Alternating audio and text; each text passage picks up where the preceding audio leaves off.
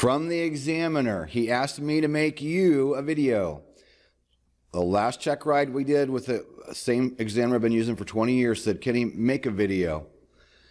People are having some real trouble when it comes to tail rotors and tail rotor failures and malfunctions and understanding the difference. So we're going to go through some of this, and I'm going to relay to you what he told me. This is just to help you out, because this is what this examiner is seeing.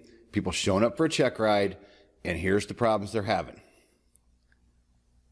People are struggling with thrust and loss of thrust, tail rotor failures, stuck pedal, and loss of tail rotor effectiveness. They're getting confused between these different topics right here. So let's walk through it slow and simple.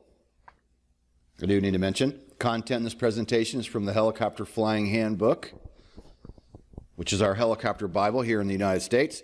And if you're going for any rating, private, commercial, CFI, instrument, examiner, whatever, the FAA says this is the book that we need to be referencing. And I know lately there's been a lot of talk about, the way FAA looks at certain things, but hey, we got to work with what we've got, right? And then I got to mention, as with all operations, always refer to the manufacturer's POH or flight manual. Today is going to be a generic conversation helping you try to understand the differences between these issues. So we've broken this down to help you kind of make sense of it. Anti-torque system failure. An anti-torque failure usually falls into one of two categories. One is a failure of the power drive portion of the tail rotor system, resulting in a complete loss of anti-torque.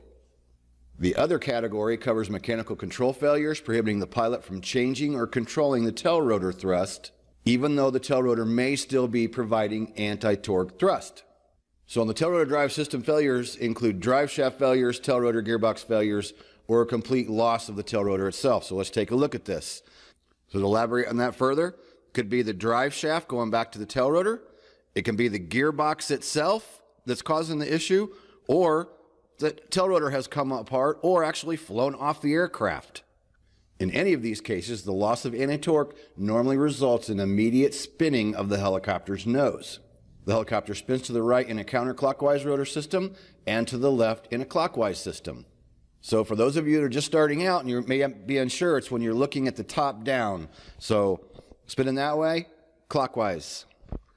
That way, counterclockwise. Again, looking down from above, straight at the rotor system. So then the severity of the spin is proportionate to the amount of power being used and the airspeed. Higher airspeeds tend to streamline the helicopter and keep it from spinning. If a tail rotor failure occurs, power must be reduced in order to reduce the main rotor torque. The techniques can differ depending on whether the helicopter is in flight or in a hover, but ultimately require an auto-rotation. If a complete tail rotor failure occurs while hovering, enter a hovering auto-rotation by rolling off the throttle. If the helicopter has enough forward speed, close to cruising speed, when the failure occurs, and depending on the helicopter design, the vertical stabilizer may provide enough directional control to allow the pilot to maneuver the helicopter to a more desirable landing site. Meaning you enter the auto-rotation and you got nothing but, woods below you. You could fly a little further and try to get to a suitable spot by pulling the power back in and continuing to fly. So then we have mechanical control failure. A mechanical control failure limits or prevents control of tail rotor thrust and is usually caused by a stuck or broken control rod or cable. While the tail rotor is still producing anti-torque thrust, it cannot be controlled by the pilot. The amount of anti-torque depends on the position at which the controls jam or fail. So the techniques differ depending on the amount of tail rotor thrust, but an auto-rotation is generally not required. The specific manufacturer's procedures should always be followed. All right, so I hope that makes sense to you. I hope that helps clarify that a little bit. The other thing that my examiner talks about is people screw up which way thrust is working. And I've mentioned this in a previous Coffee with Kenny, and we talk about it inside Helicopter and Land Ground School. The actual thrust on a counterclockwise system, tail rotor over here, the thrust is going this way against the tail boom.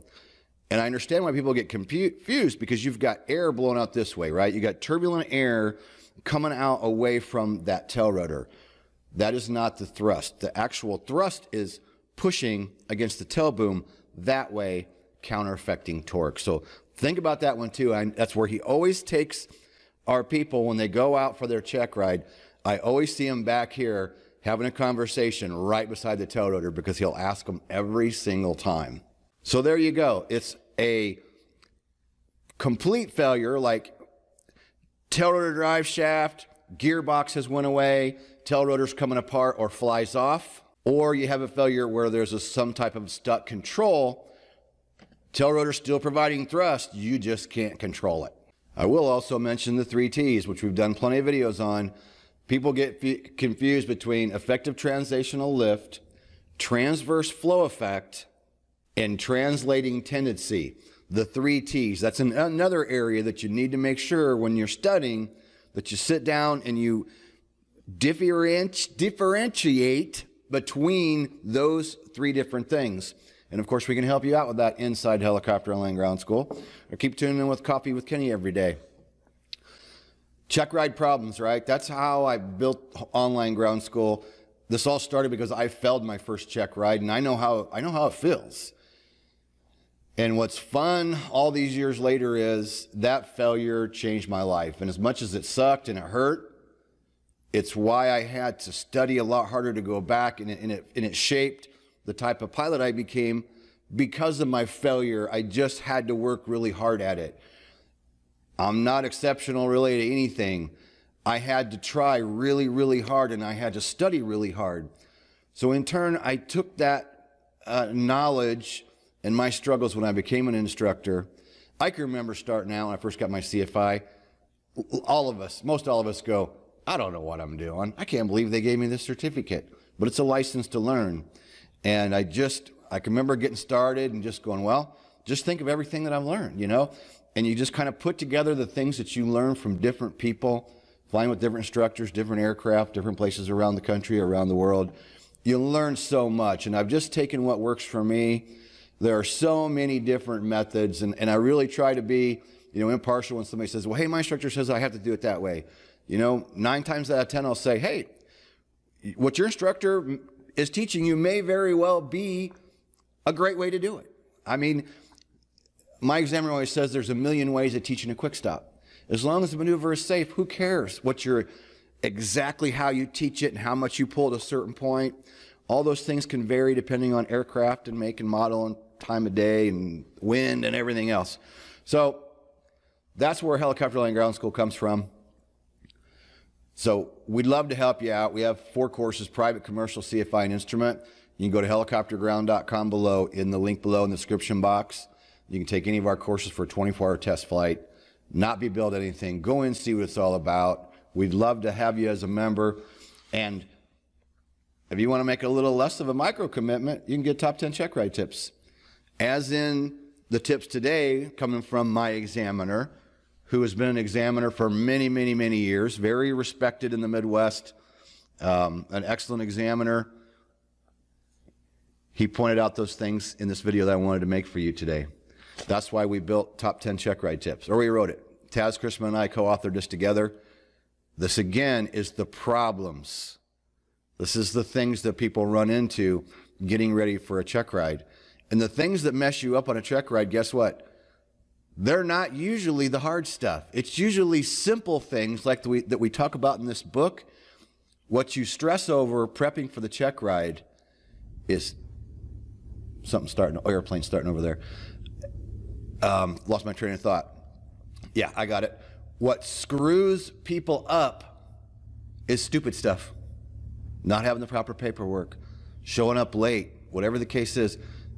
And Taz and I got together, both of us been teaching 20 years, and we just put together our top 10 tips, the top 10 things that we think people mess up.